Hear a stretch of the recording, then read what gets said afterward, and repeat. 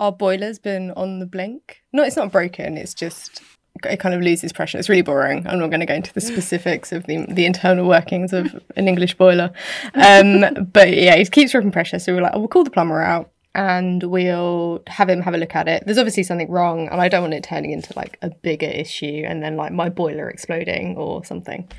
So I phoned them up yesterday and they were like, yeah, we can send someone out. He'll be with you tomorrow between 2 and 3. So I like did that panic clean of my house.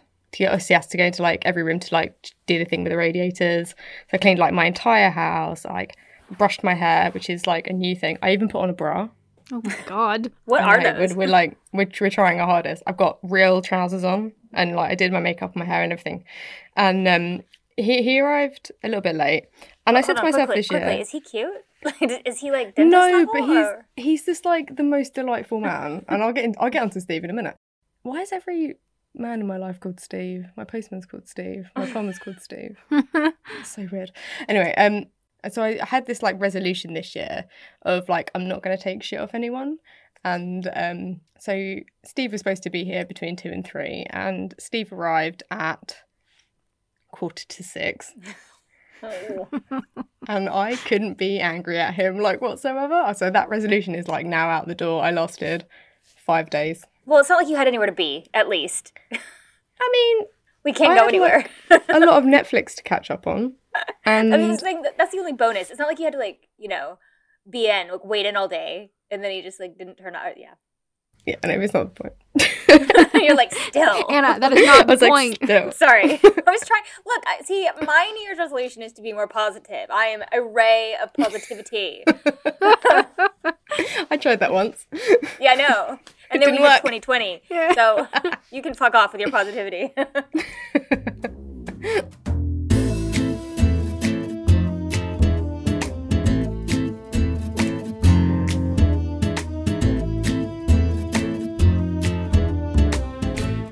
Hi, everyone, and welcome to Murder Friends, the podcast where 3 friends from 3 different countries talk about murder. My name's Alana, and I'm Canadian. I'm Anna, and I'm American. My name's Hannah, and I'm British. So sit back and relax, you're among friends, and let's talk murder. Well, we have entered lockdown 17, I don't know, officially, which I think we all knew was coming, especially us in Kent. We were pretty much already in it, so. Yeah, not much has really changed. We were tier 4? Yeah, so we are there. One thing that changed in my life, though, was the kids did not go back to school, so joy. And so last lockdown, where the kids were off school last year, my daughter was in reception. So that's like their first year. They're like 5 years old.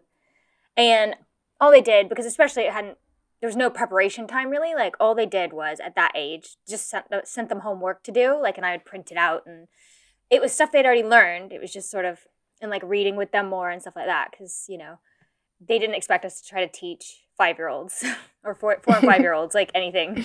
Great. Okay. So it was like easy enough. I could like set her up with it, kind of go over a few bits. And I mean, it was still effort, but you know, whatever. So this one, well, they're prepared and they've sent like, there's a whole Google Classroom set up and I have to like teach now. I'm like, okay. So I guess I feel really bad for people who have proper like 9 to 5. Like when are you gonna, because you have to set them up on the laptop. You've got to go over the lesson, which is in a PowerPoint with them. There's like math, English, phonics. Luckily, there's a phonics video because I'm going to like try and teach her phonics in my American accent. Confused. And so there's a lady talking on that one. Then there's like some other lesson. And then it's full on. Like, wow. I just was like, today was our first day. There were tears. Mine, not hers. And it was just like, and it's funny because it's like math, right? So your teacher, there's like, okay, there's 7 apples. And then we're going to add 3 apples. And how many apples do we have now? There's like these worksheets and we're going over the worksheets. And she did fine. Like she knows it already. She was okay with those things. The funny thing though is that they provide you with like an answer key. So I'm like, cheers for that. I'm like looking up. Just in case. You're like 10? Just in case you're a little bit confused. Oh man. Thanks for that. Cool. But yeah, so that's how my New Year's has started. If praying's your thing, can you pray for me for the next 6 weeks while we're like power through? But speaking of New Year's, we haven't actually got to chat since sort of like Christmas and New Year's. So did you guys want to, what did you guys do? What did you get up to? Any good presents that you were surprised about?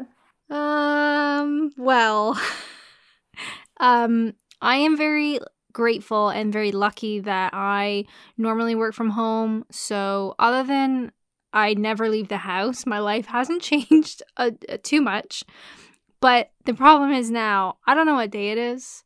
I don't know what the outside world looks like. I don't know what people are normally doing, like, what a normal life consists of. So my Christmas and New Year were lovely, but it's just, every day is Groundhog Day. So while they are good days, they're just the same thing over and over again. So, Christmas was lovely. I ate so much. I don't even want to get into that, and kept eating our Christmas food over New Year's because we bought way too much. But being a foreigner abroad, Christmas is a FaceTime affair anyway. So that wasn't too weird for me because I would have normally done it online with my mom and my sister back home. So that was just like, it really is like every day is just the same as normal, which is like a really weird Twilight Zone thing happening over here. That's good. That's quite similar for me. I just, normally as well, during like Christmas, New Year period, I still work out at the gym and still do something, as well as the eating and the red wine. But this year, they were closed, and I was very unmotivated, so there was just a lot of eating. I had to, so I have an Apple Watch. I'm going to admit it. I had to maybe slightly lower my move goal a little bit because there's no way. This flat is so fucking small too. I walk from one end to the other end and it's like 8 steps. And I was like, okay, this is my whole space. You're like, yeah, I got to 50 steps today. I think the worst thing with the Apple Watch is like, yeah, you can change, like you can manually change how many like your move goals and stuff, but it's when your own Apple Watch suggests that you drop down, because you haven't been, that is ultimate like devastation when it's like, you don't move much, do you? How about we move you down to 260 calories? And you're like, you bitch, I can do it. You're like, I can do it. It's like, and the thing when it tells you to stand up, it's like, I think I need to stand up right now. It's like when Netflix is like, are you still watching this? It's like, can my electronics fuck off? Can you stop judging me, both of you? Yeah, you sit on the sofa just like angrily shaking your you're wrist. just like, I wish I didn't know that the shaking the arm works for the stand, because now whenever I get a buzz, I don't even have to check what it is. I know what it is. It's 10 to the hour. I have to stand up, so I just start shaking. Anyway, that was my New Year. Amazing. What about you, Hannah? Yeah, it was an odd one, but it was okay. It was fine. I worked like right up to like Christmas Eve, and then sort of logged off at 1:00, and then just ate my body weight in crisps and chocolates. So that was fun. My parents popped over, like didn't come in or anything. They just dropped off like the presents. They like put them on the doorstep and then like knocked the door and then like scurried back to their car. And we did that awkward wave thing like across the road. I was like, bye, it's good to see you. So that was really sweet. But in New Year's, we did our like normal New Year's plans over Zoom, which was kind of depressing. But yeah, it was okay. Nice, and it was fine. I got the best present though. I'll have to send you a picture of it later. But James bought me a do you know how I like spooky stuff? Yes. Yes. Okay, so Glenda has a friend. Wow, you've buried that lead. And he hasn't got a name yet. But he is a vintage Pelham puppet. They're from like the 70s, and it's the skeleton, and we call him, at the moment he's just called the spooky lad because he just sort of sits around our house and does this with his arms. But I'll send you a picture later. So Glenda has a friend. Oh no. And I will send you a picture of him later. So we'll put it on the Instagram or something. It's great. Yeah. So that was the best Christmas present I had. My brother-in-law had my brother too that really like I was quite shocked by. My brother-in-law gave me 2 these huge books. I opened them, and they're 2 Encyclopedia of Serial Killers, Volume 1 and Volume 2. And I was like, wow, you know me so well. and the funny thing is you guys know him, and he's like he's the loveliest guy, and he's very straight-laced. Like, it just, I was laughing about the fact that he like even bought them, because it was just so, it was just funny. And he just thought, oh, I'll help you with your podcast, which I thought was so can't lovely. imagine him buying them. I can't imagine him going into a shop. That's so sweet. I know. And that was really good, because I wasn't expecting that. So good things coming, guys. And my husband, actually, he saw this at my brother-in-law's house, actually. He had these, like, picture books made. You know, you can make your own, like, books with, like, loads of pictures and stuff in it. And he had one made of, so 2019 was, like, a big year for us. We got engaged, we got married. He had his 50th birthday. And then we had, like, I had a post-10 due. And he made this whole book of like all like of each event, like with tons of pictures, and I hadn't even seen all the pictures. I don't even know where he got them from, but it was all like where he captioned stuff, and like I just can't. I've got to show you guys at some point. It's so good. And he was like, "Oh yeah, you know those nights I was like staying up, and you'd already gone to bed. Well, that's what I was doing." And I was so blown away. It was such a good present. I was like, "Wow," because I was not expecting that. So that was cool, because it was sort of like we had this really epic year before 2020. Well, at least you got it all done before. Oh, I know. That's March 2020. Could you imagine? I mean, you crammed everything in. we crammed it all in. We just, Again, if you guys listen to our older episodes, I think we've talked about all of this stuff in real time. But that was cool. So same again. I had the same sort of Christmas, New Year's. I think we all did. So now just trying to get back on the straight and narrow, eat more vegetables, eat less cheese, and try to do a lot less of the arm shaking and just actually stand up. No, not doing that. No. I'm not ready. New Year's, same bitch. Come on. So for True Crime News this week, I'm actually going to take you back to last year, because we never really got the chance to discuss it, and it was a huge thing in the true crime world. They cracked the Zodiac 340 cipher. Yes. So a quick recap. The man who nicknamed himself the Zodiac Killer, first off, who gives himself a nickname, super lame. He brutally attacked 7 people in 2 years, 1968 and 1969, and he killed 5 of them in the San Francisco Bay Area. He sent a series of letters, some written in English and others written in a code in ciphers to newspapers. He sent a really big cipher. All the ciphers are kind of like named by the number of symbols within them. So he sent a 408 symbol cipher, which he divided into 3 chunks to 3 separate newspapers. And the San Francisco Chronicle published their portion, and it was cracked by just 2 members of the public, Donald and Betty Harden. However, he sent other ones as well, and this one, they call it the 340 cipher. It has boggled code breakers for decades, but 3 amateur code breakers, David Oranchak, Sam Blake, and Jarl van der Eyck, I think that's how you pronounce it. I'm so sorry if I fucked that. They've been working on it, and they finally cracked it. They sent their findings to the FBI, who confirmed that the group were in fact correct, and the 340 cipher can now be deemed as being solved. I don't know if any of you watched the YouTube they did a YouTube video explaining how they cracked it, and it was genuinely fascinating. I found it so interesting. They effectively just smashed it with computer science with a sledgehammer, and it was amazing. It was really good. They dedicate their finding to the victims, so David Faraday, Betty Lou Jensen, Darlene Ferrin, and Cecilia Shepard, by saying, "We would like to dedicate our work that culminated in the solution to the victims of the Zodiac Killer, their families and descendants. We hope that this is a stepping stone towards finding justice for these people." And I truly think that that's the best thing about this whole solving of the cipher. So do you want to hear what the cipher says? Yes. Mm-hmm. It's horrible. So it says, "I hope you're having lots of fun in trying to catch me. That wasn't me on the TV show, which brings up a point about me. I am not afraid of the gas chamber because it will send me to paradise." Paradise in this all throughout is spelt with a C. That fucking infuriates me.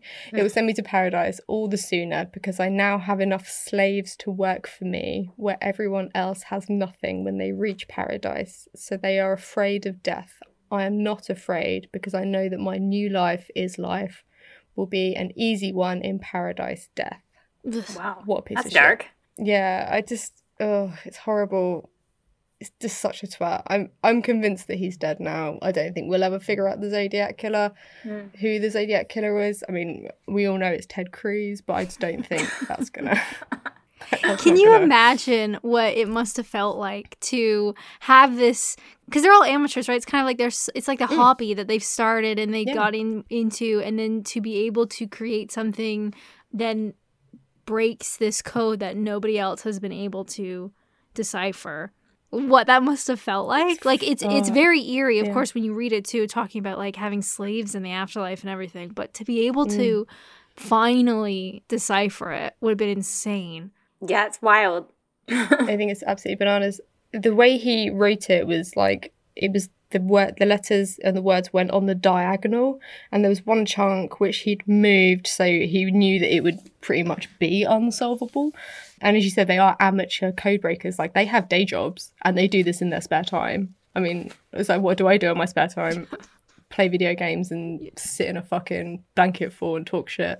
And these guys are out here like cracking codes. But one of these guys was like, he worked in a warehouse during the day and then like came home at night and worked on it. And I think that's incredible. It's absolutely amazing. So there is other ciphers of the Zodiac which haven't been solved. There is one where the Zodiac wrote a letter in English and he put "my name is," and then there's a series of symbols which is apparently his name. No one ever knows, but because that cipher is so short, they doubt that they'll ever be able to figure that out. So that's a bummer. But I just wanted to recap on that little bit of news from last year because I think it is really, really important. Yeah, definitely. Well done, guys. Kind of makes you want to like pick up a better hobby, eh? Because when I'm done this, I'm going to go play Animal Crossing. Hell yeah. All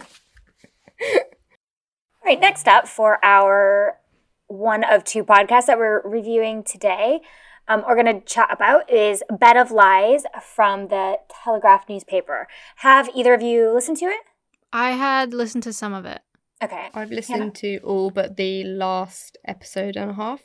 Okay, cool. So you have at least know what it's sort of, the style and what it's about, at least roughly. Now, The Bed of Lies is an 8-part podcast hosted by Cara McGugan from the Telegraph newspaper. I see your face. That name. It's when you The said name, it. I can't, it's the way she says it, too. Sorry, I know it's really harsh. But yeah, from the Telegraph newspaper. I'm not going to get into the exact details of all of it because it's quite a complicated story the way it's told. It is a sort of a series of 4 different women and their stories, and then it sort of all comes together as the story is told. It begins and we meet 4 different women, like I just said, Rosa, Lisa, Allison, and Lindsay. These aren't their real names. They were all part of the activist communities between the 1990 and 2010. The groups they were active in were groups that protested animal rights, environmental activism, anti-racism, or anti-police brutality. They all started out telling their stories of meeting a man within their community and who became active in the groups, and how they fell in love with these men, had relationships, and some of these relationships went on for 4 or 5 years. They lived together, and one of them even had 2 children with one of them. So essentially, as the story unfolds, spoiler alert, so if you haven't listened, and actually I'm going to go and say this now, I think it's worth a listen purely because the story is just insane and it's not something I've ever heard before. So this is like a whole new topic. It's not your regular sort of true crime, and it's worth a listen in my opinion. So essentially, you find out at the end that these men were all undercover police officers. They were all seduced, misled, and manipulated, and they were victims of what has become known as the spy cop scandal. So the women, it's really horrible listening to some of these stories where, like, for example, one of the men, they were together, they lived together for 4 years. One of the guys sort of started to go off a little bit. He started acting strange. He seemed to have a bit of anxiety. And then one day he literally just disappeared. So all of his stuff was out of their flat, any trace of like something that had his name on it was gone. It was like he never existed. He just disappeared. Several other, each women have a different story, but essentially it's all the same thing where these men just suddenly, they think it's the love of their life and they just disappear. So as the women in the podcast start to go public with their experiences, discovered that at least 139 officers like infiltrated left-wing groups in this way. So, and essentially what these women were doing they weren't part of this big drug trafficking ring. They weren't, doing anything necessarily. I know there's probably elements of their protests that were considered criminal, that could get them in trouble, maybe like trespassing and things like that. But none of it was, maliciously hurting, anyone or necessarily out to commit crimes. They were literally just like activists about things that I think we could all relate to. I know, like Hannah, with your eco stuff, like. Go on, fucking say it. Could you imagine? You're not one of them. Are you one of them? Could you imagine if you found out that your husband, was then like a, undercover cop? Yeah. So you can see how it affected all the women and how some of them never ever dated again. One of them never was able to enter because you couldn't trust anyone. It was horrible. It's like a form of torture in a way. And like they ruined their lives, some of them. There's a public inquiry was announced 6 years ago, finally began taking evidence on the 2nd of November. There is something that they're trying to push for, the Covert Human Intelligence Sources Bill, which would seek to limit undercover police powers to prevent cases such as these, has recently passed its third reading in Parliament. Also noted that these police officers also had families, and this was done on purpose. So they would select officers with families and like children so that they wouldn't disappear into their undercover work necessarily. So they wouldn't like lose themselves, so that they always had something to go back to. But obviously their wives are also victims because their wives didn't know that they were essentially had a whole nother life with another woman going on at the same time.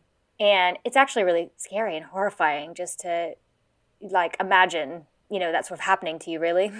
Now, in my opinion, I really enjoyed the podcast. I thought it was very interesting subject matter. It was quite unbelievable to me that it actually was allowed to happen. And I think that's what's going on now, where they're trying to limit stuff like this. Because like I said before, the things that they were involved in wasn't this, serious felony crimes that we feel like they warranted this happening to the women. They didn't deserve it for that to happen to them. They weren't endangering people's lives and stuff like that. So, and I think that's mentioned in the podcast too, is like, where's the balance here of like why this was necessary to sort of ruin these women's lives for what they were going to get out of it.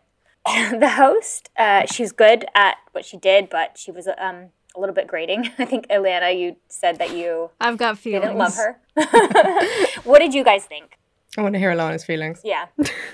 Okay, so I'm trying this new thing. When Anna recommends a podcast, I give it a shot. I gave it the old college try, and our second podcast we had an agreement. the second podcast is actually another Anna suggestion. So I went into this, I thought, hey, I'm going to give it a shot.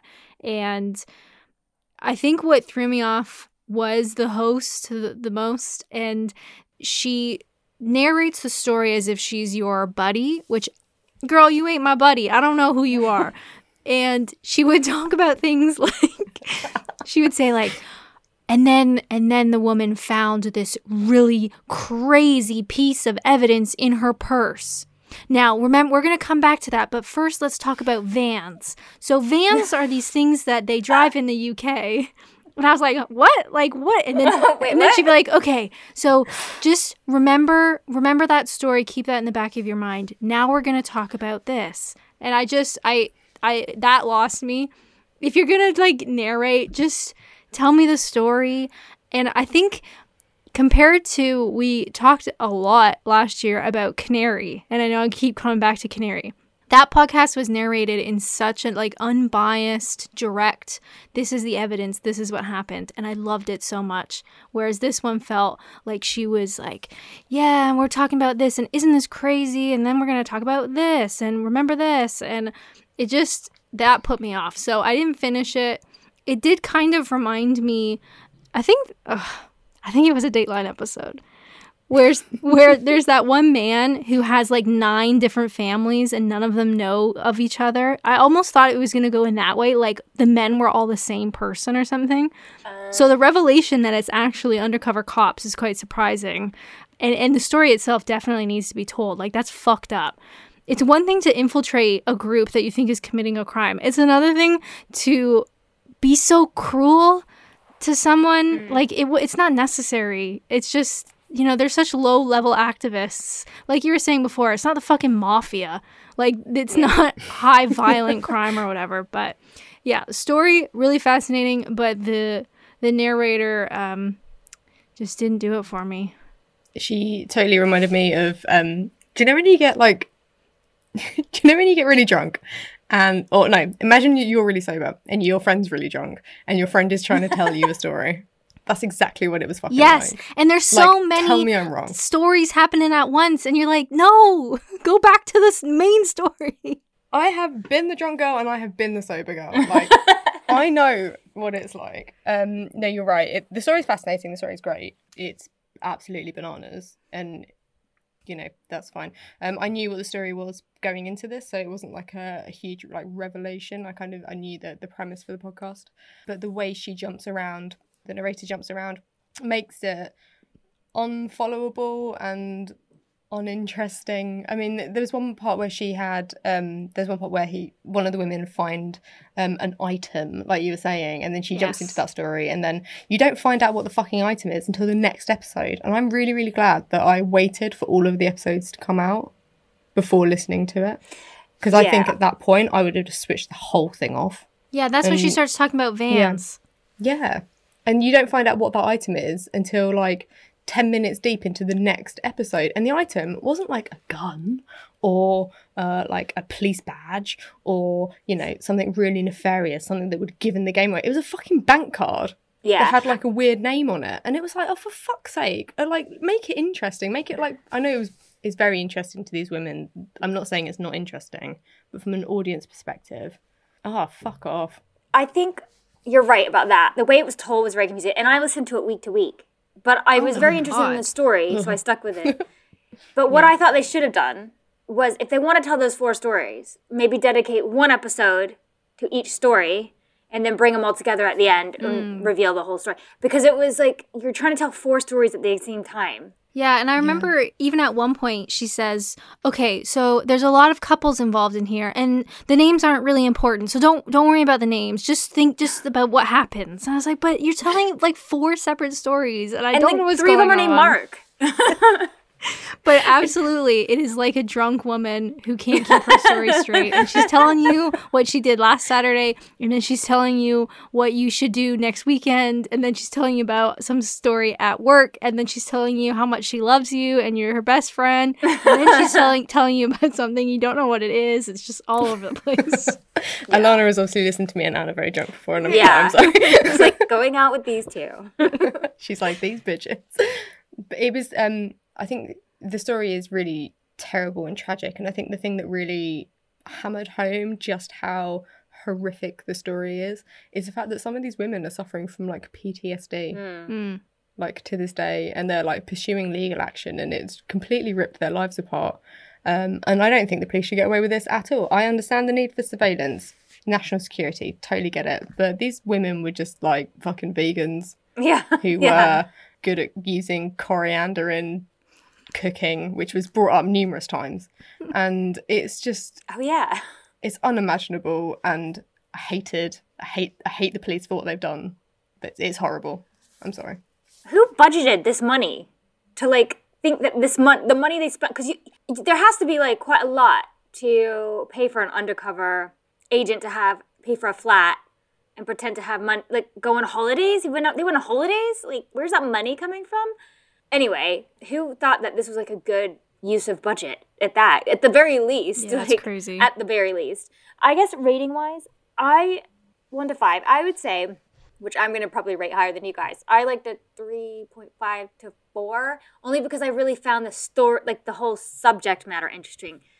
If I can't remember her name that told the story for Canary, the journalist who did that, I want her to tell this story. Yeah, if she could just tell all the stories, that'd be all right. If she could just from now on, just only podcasts by her. No, but if she actually told the story and like it was just too scattered, like you're saying it was, but purely for the subject matter, it was just like crazy. So that's mine. What about Hannah? What about you? Story 5 out of 5. Podcast 2 out of 5. That's fair. For that I reason, actually, for the reasons, for the drunk girl. I don't know if I could give it a rating just because I didn't get even halfway through it, but I definitely think what you said, Anna, if one episode was one woman's story, I think that would have been way more engaging and a lot more easy to follow. But even still, if it was that woman talking, then I probably wouldn't have lasted anyway. That's so mean. Tara I'm so McGugan. I'm never sorry. going to forget that name. I feel like that name is burnt into my soul. Yes. Like, and she said, I it feel would like be she like says my it last words. Yeah. a lot in the podcast. All right. Well, take it what you will. Okay, so for our next podcast review, we are talking about the Piketon Massacre, which completely unrelated, but every time you type Piketon, it comes up as Pokemon. So I'm really sorry when I send you my notes. It's riddled with Pokemons. But this is a 10-episode podcast. Like I said, Anna had mentioned it. I had never heard of it, so I went into it to, see what it is. Bullet points, very interesting story. It's extreme and violent and so over the top. But unfortunately, like the last review we just did, I didn't really like the way this one was done either. And I don't know if Canary has just ruined podcasts for me, but we'll get into that. The other thing to mention, how many ads for hair dye was there? Oh my At God. least 2 an episode. So many ads. We'll come back to that as well. So the podcast dives into the Piketon Massacre, which took place in April 2016. 8 people, all belonging to the Roden family, were shot and killed in 4 separate homes in Pike County, Ohio. Almost all of them were shot execution style in the night, most likely when they were asleep. 3 young children, including 2 tiny babies, were left alive during the killings. One, I think, was even in bed with the mother who was shot, but the child was spared. The ensuing investigation soon became the largest in Ohio's history. But the case is not finished, which I wish I had realized sooner. There is a lot of discussion about facts, but there is a ton of sort of gossip and guessing in the podcast, which I really didn't care about. So the podcast is done from the journalist perspective. But because there has been no trial, there's a lot that they don't know. So a lot of it ended up being like speculation. And the journalists sort of have a conversation back and forth about it, which is interesting. But so much of it I felt was like, well, maybe it happened because of this. Oh, yes, it could have been this. And I just I wanted to know.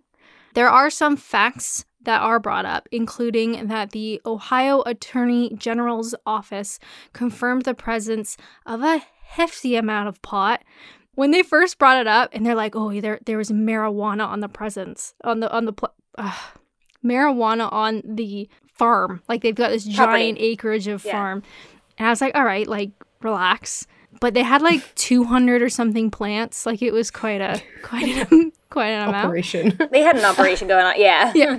So there is quite a bit of discussion on whether this was somehow drug related, and that goes on for quite a while. In November 2018, 4 members of the Wagner family, which was a family known to the Rodens, were arrested and charged with the 8 murders.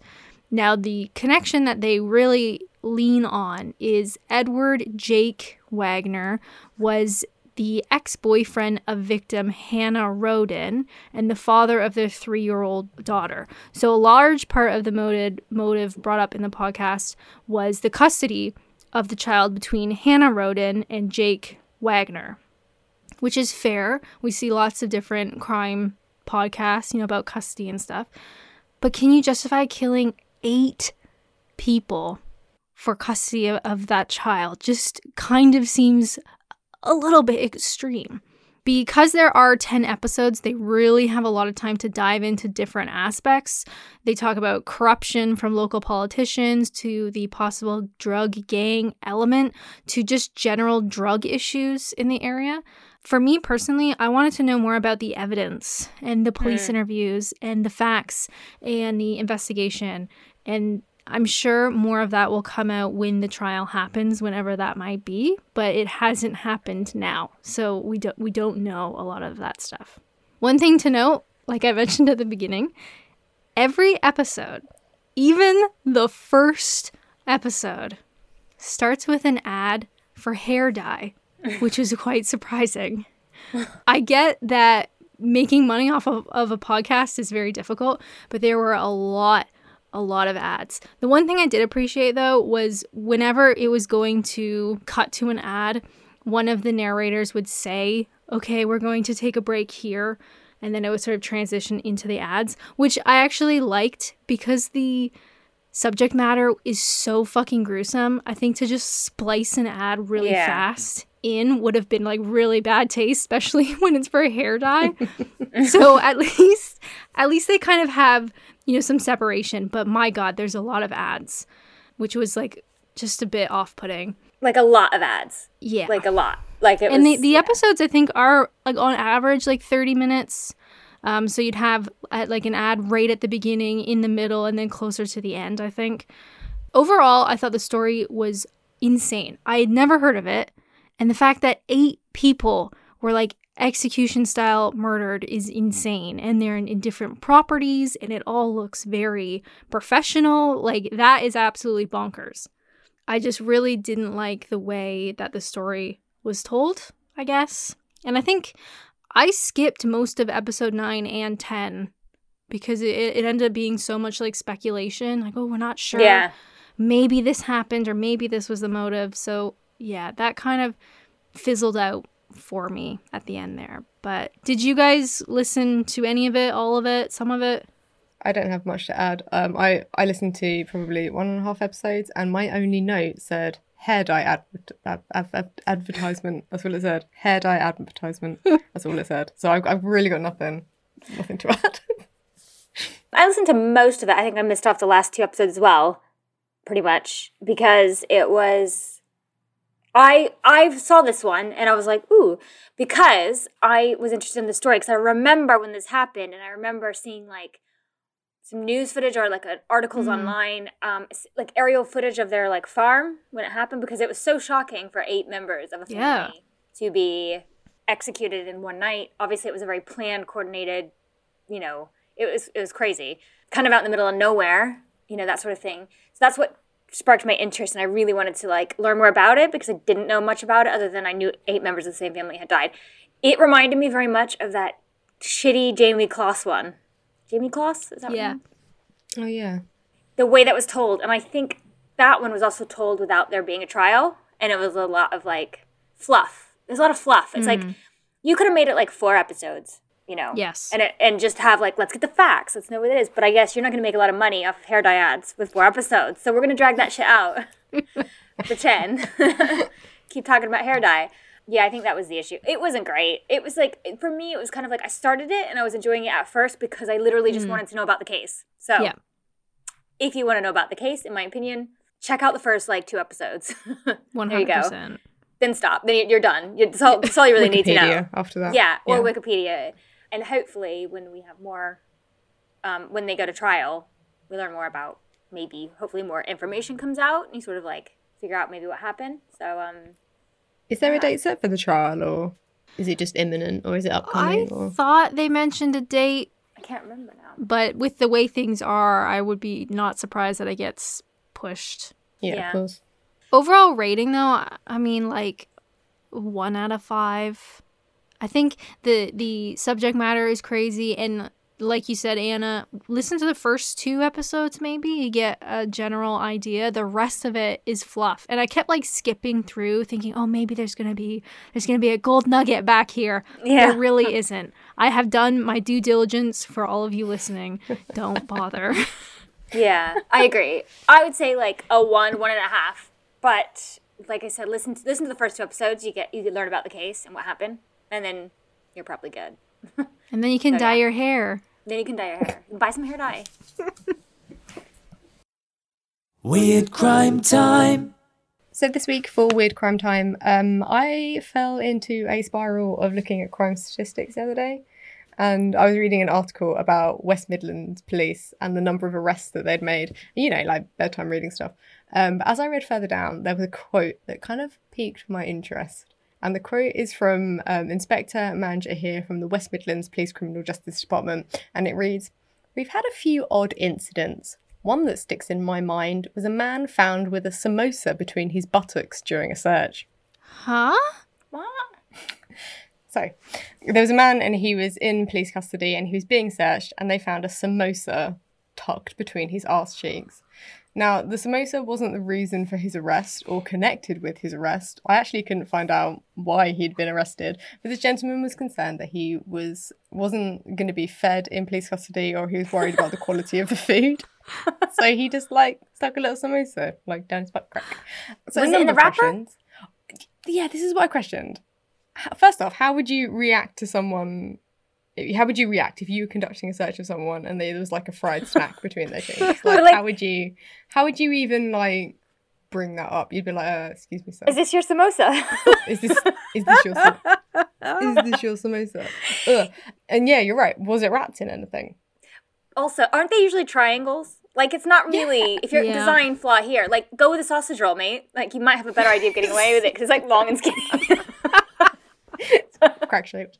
Yeah. And then I was thinking, on the flip side, if you were trying to sneak in a little snack, what would you pop down your underwear? Ooh. Oh, that's a great question. Probably a block of cheese. Yeah, but it might melt. Like a hard cheese, though. Okay. Like a Parmesan? Yeah. Just for a little grate it into your mouth. Also, samosas are quite soft, delicate, aren't they? So if you had that between your cheeks and you're walking and stuff, wouldn't that just it's gonna get crushed up? Yeah. Explode? Yeah, I just yeah, it's a whole thing. Anyway, to make things worse, following that article that I read about crime statistics, which was on Birmingham Live, Nice. They did a follow-up article on that subject, and the follow-up article was called "The Sheer Cheek of It. The hilarious puns as a man caught by police with a samosa in his bottom." Now, I'm not going to lie, I read this second article and they used the best pun that they had already in the headline, and the rest were really, really weak puns. Oh, no. And one of the ones that was in the second article literally said, quote, "Did he not have a microwave to warm it up?" I was like, that's not a pun. That's not a pun. Bitch. Pun, that's not a pun. Not a pun. Right, That's just Birmingham Life. Sort it out. That's the comment. So, if you can come up with any better samosa puns, food in between your butt cheek puns, or just general butt puns, then submit them to Birmingham Live, and I'm sure they'll do a third fucking article on this one topic. Readers' butt Samosa. puns. Yeah. Tucked between your butt cheeks. That's unreal. Well, I think that's all we have for today. You can check out our website at murderfriends.com. You can check out our notes from today or any sources that we used for Weird Crime Time and True Crime News. You can email us at murderfriendspod@gmail.com. Send us any of your suggestions, and we get them, and we definitely share them, and we discuss them, and look forward to having things to review, especially right now, lockdown number 3.